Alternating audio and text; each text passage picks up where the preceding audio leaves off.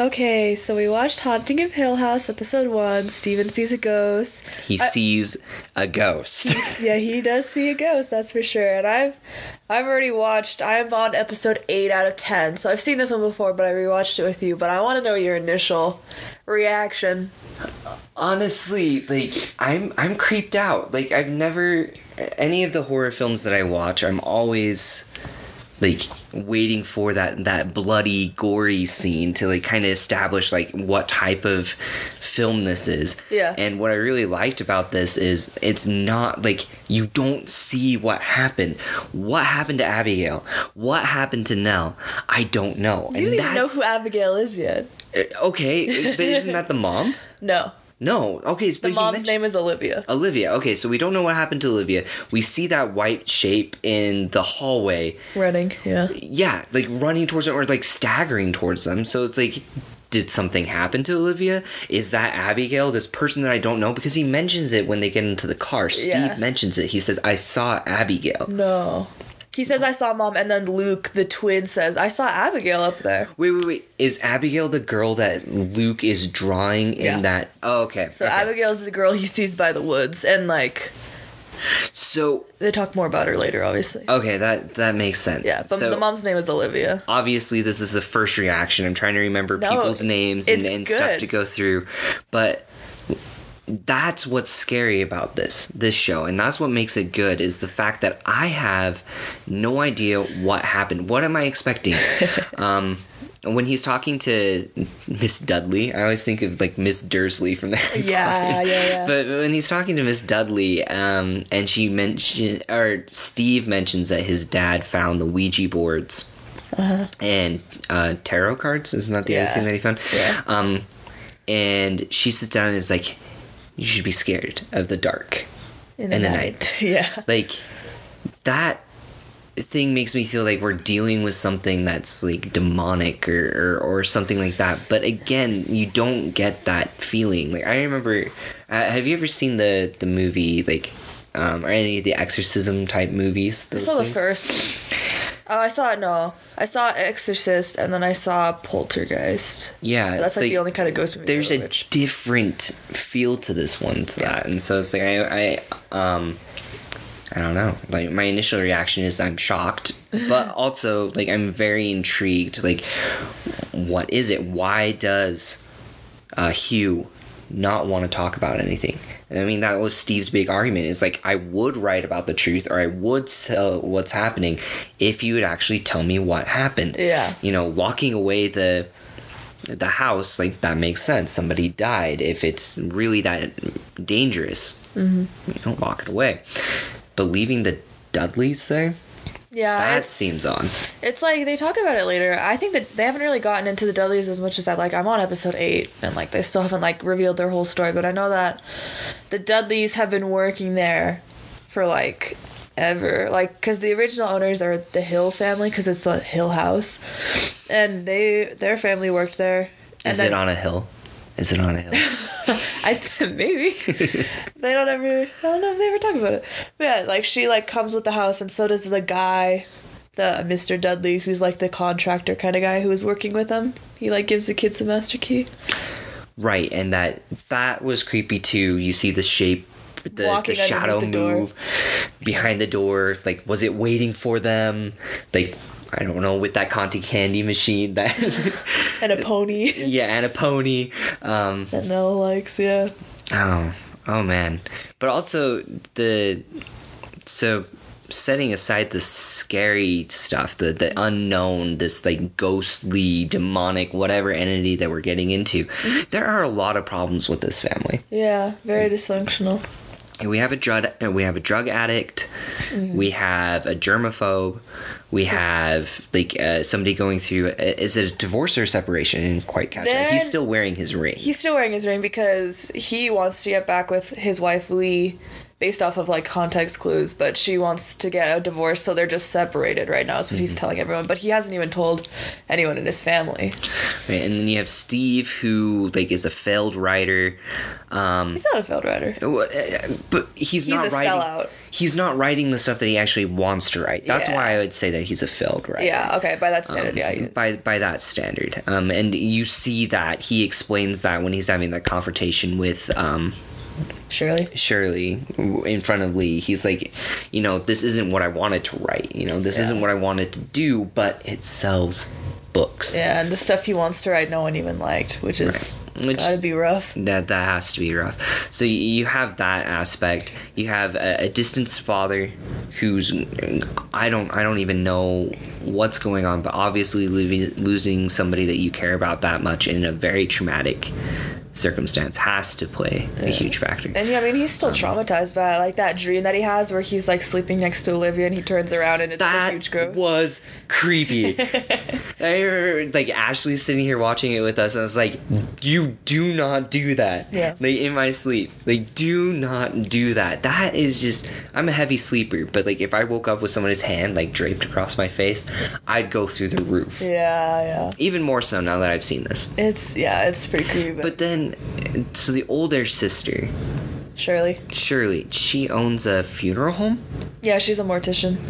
Her husband is like the business aspect, and she's the one who like gets the individual ready for their viewing. Why would you go into that after having such a traumatic experience? Like the next episode actually explains it a lot. Okay, well, I'll save those questions for that next one. I mean, you can still ask them. I just can't tell you. But I feel like, I don't know, in this regard here, it's like I'm working more on like this is my initial reactions. These are all my questions, and you have the answers here. But like, I also don't want to like if somebody's listening to this to the first time, be like, oh shoot, well now I don't have to watch the rest of it. Like I think I don't know. You were saying that the director mentioned that each of the children represented a stage of grief. Do you want to kind of talk through that? Sure, yeah. So it was someone on this show, I can't remember who brought it up, but I saw it in an article that each of the kids are supposed to represent a different stage of grief. So Steven is anger, and it's mostly directed like at his father and at Nell. I mean, it gets directed at everyone, but in the first episode you see a lot of it directed at those two. And then Steven's denial. Shirley's anger. And then Theodora is bargaining, Luke is depression, obviously, and then Nell is acceptance. And, like, they go a lot more into it as the show goes on, but you can see Shirley is anger when she's yelling at him about the manuscript. I think they're all a bit of it, like, in a way. Like, you can't just be one stage of grief, but... And then Steven is obviously denial because he doesn't believe anything. Like, he doesn't believe in ghosts. I've never seen a ghost, and yet he's seen multiple ghosts throughout his life, and yet he refuses to acknowledge it. He just doesn't realize it. Yeah, because he's denying that ghosts are real, and then... I mean, you can even tell when he's a kid in that one part where he's talking to Mrs. Dudley, and he's like, well, yeah, they're just parlor tricks, like Ouija boards, tarot cards, like, people choose it to scare each other, and she's like, you don't know anything, do you? And he's like, I don't know what you're talking about, like, because he's been so I've read all of these philosophical books, and then, like, Olivia comes in and, like, lists off all this stuff, and I'm thinking, as, you know, a 29-year-old, I'm like, I've read those things, but I don't have them memorized, yeah. It makes you wonder, though, like, he's read all that at a very young age, like, you gotta wonder what that does to a kid's mind. Because, like, that's a lot to take in, and he probably can't even understand it fully. Right, so many questions that are left. Like, I mean, you have so many different philosophies, different ideas, and some of them are, like, zero-sum religions. Like, it's either you believe in this, and it's right, and everything else is wrong, or you don't. So it's like, that, yeah. Yeah. So it's interesting, and yeah, I mean, they go more into Luke. You don't really see much of Luke or Theo this episode, but they talk a lot about all of the children as time goes on. Next episode is more Shirley-centric, I guess. I'm really excited to see that, because I'm very curious, after having this traumatic experience as a child, why you would want to make your life all about death. All about death, yeah. All about death, and glamorizing death. In a way, like, I mean... I don't know. I don't think morticians kind of see themselves as this way of glamorizing it, but you're putting a good face on the fact that somebody is passed on. Yeah. Well, there's a part in the first episode where that little boy's like, I don't want to go to the open casket because I already see my grandma, like she's like sitting on my bed like petting my hair, and Shirley doesn't acknowledge it because I mean Shirley's had encounters with ghosts too, but the only thing she says is she's like, I'm gonna fix your grandma, she's gonna look great, I'm gonna fix her, and she just keeps saying the word fix, and that always like really weirds me out that she like sees it as like they're dead, I'm gonna fix them so they look good. I don't know, Shirley's an interesting character. I'm not a fan of her. She's also Esme from Twilight, which I realized last night, and now I can't look at her the same. Well, and you have Dario Naharis. Yeah, and then Game of Thrones. The girl who plays Eleanor or Nellie is in season 2 of You. She is? Yeah, she's the main girl in season 2 of You. She's what's her name? Love. That's right. Which is her brother's name is very 40. On the nose. No, her brother's name is 40. 40 Love. Like tennis terms. Oh. It's very weird. I wonder. I did watch the first season of You, and maybe that's something that we should talk about sometime. Maybe another series, but I am interested to see where that one goes. It's season 2 I think is better, but I mean just that actress, she's like pretty new from what I can tell. She's only been in like 2 or 3 like mainstream shows, but she's such a good actress, and like you'll see more of it later, but she's so good. The one thing that I did notice, and I mentioned this before we came on to the podcast and we're talking about this, is when Nell goes to the Hill House and she's dancing through, and all the other her siblings wake up. It's 3:03, which I wonder if that has to be a significant time in the series as well. But I was curious when I saw the 3:03. I was like, wait, I've heard and I've read in other like hauntings and exorcism type movies that 3:33 is the time that most people have like the most paranormal, the most kind of demonic encounters, because it's half the sign, or the half of the sign of the devil, 666. And so when I saw 3:03, I was like, oh, is this going to be like one of those speed forwards like in Paranormal Activity where it's like you can see that he's shifting around in the bed and kind of feeling weird, and then suddenly it'll stop at 3:33, and then you have that reaction. So I'm curious to see, because that's really, really close to 3:03. I wonder if there's some significance beyond just that's the time that Hill House or whatever happened. I haven't looked into that. All I know is that when they all wake up, I mean, they all have different time zones. Like Luke and Steve are in the same area, so they wake up at 12:03 instead of 3:03, but it's the same, like, technically. But then that's the same time that Steven gets woken up by his father. Like, they get woken up at, like, 3 in the morning and then just get packed up into the car and leave. Also, apparently in the movie, and you were showing us this the other day on Tumblr, there's each episode has a scene where there's a hidden ghost, right? Yeah, did you see it when the dad is getting Steve out of bed to like run away?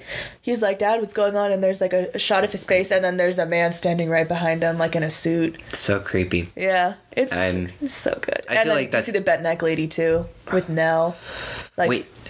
When? What part was the bent neck lady? The part where she's like crying and she's like, oh, I saw someone. The dad's like, oh, well, she's gone now, so you can go back to sleep. And then she's asleep, and then you see this face just like leaning towards her. Oh, yes. Towards the beginning.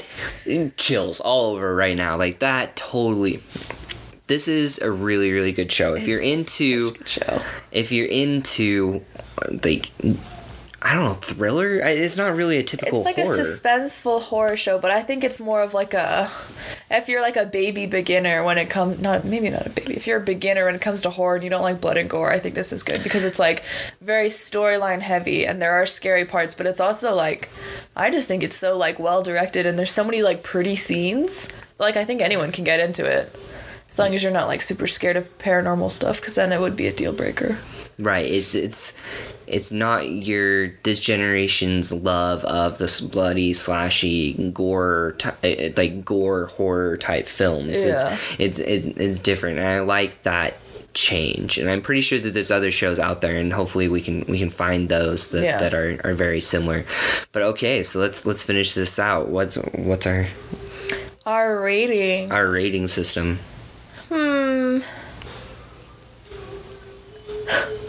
I'm was trying to think of a rating system. I don't know. I just maybe this one isn't like our Joker podcast where we're thinking of like a rating system, but maybe it's just the first episode. Let's try and give it an IMDb rating. IMDb for an rating? episode. I would give it the first episode. I would give it a 9.1. A 9. That's a really, really high. Yeah. When you watch episode 5, and you know what's going on in the rest of them. So if you're starting it's a lot at of 9.1, exposition. It's a lot of setup, and man.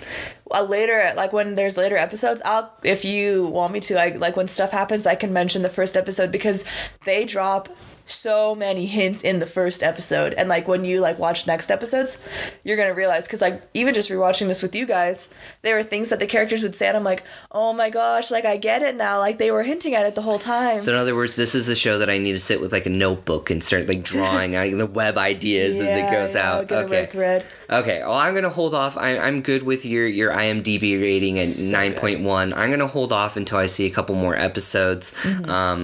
But yeah, this is Haunting of Hill House. Steven sees a ghost. We'll sign off here. Bye. Bye.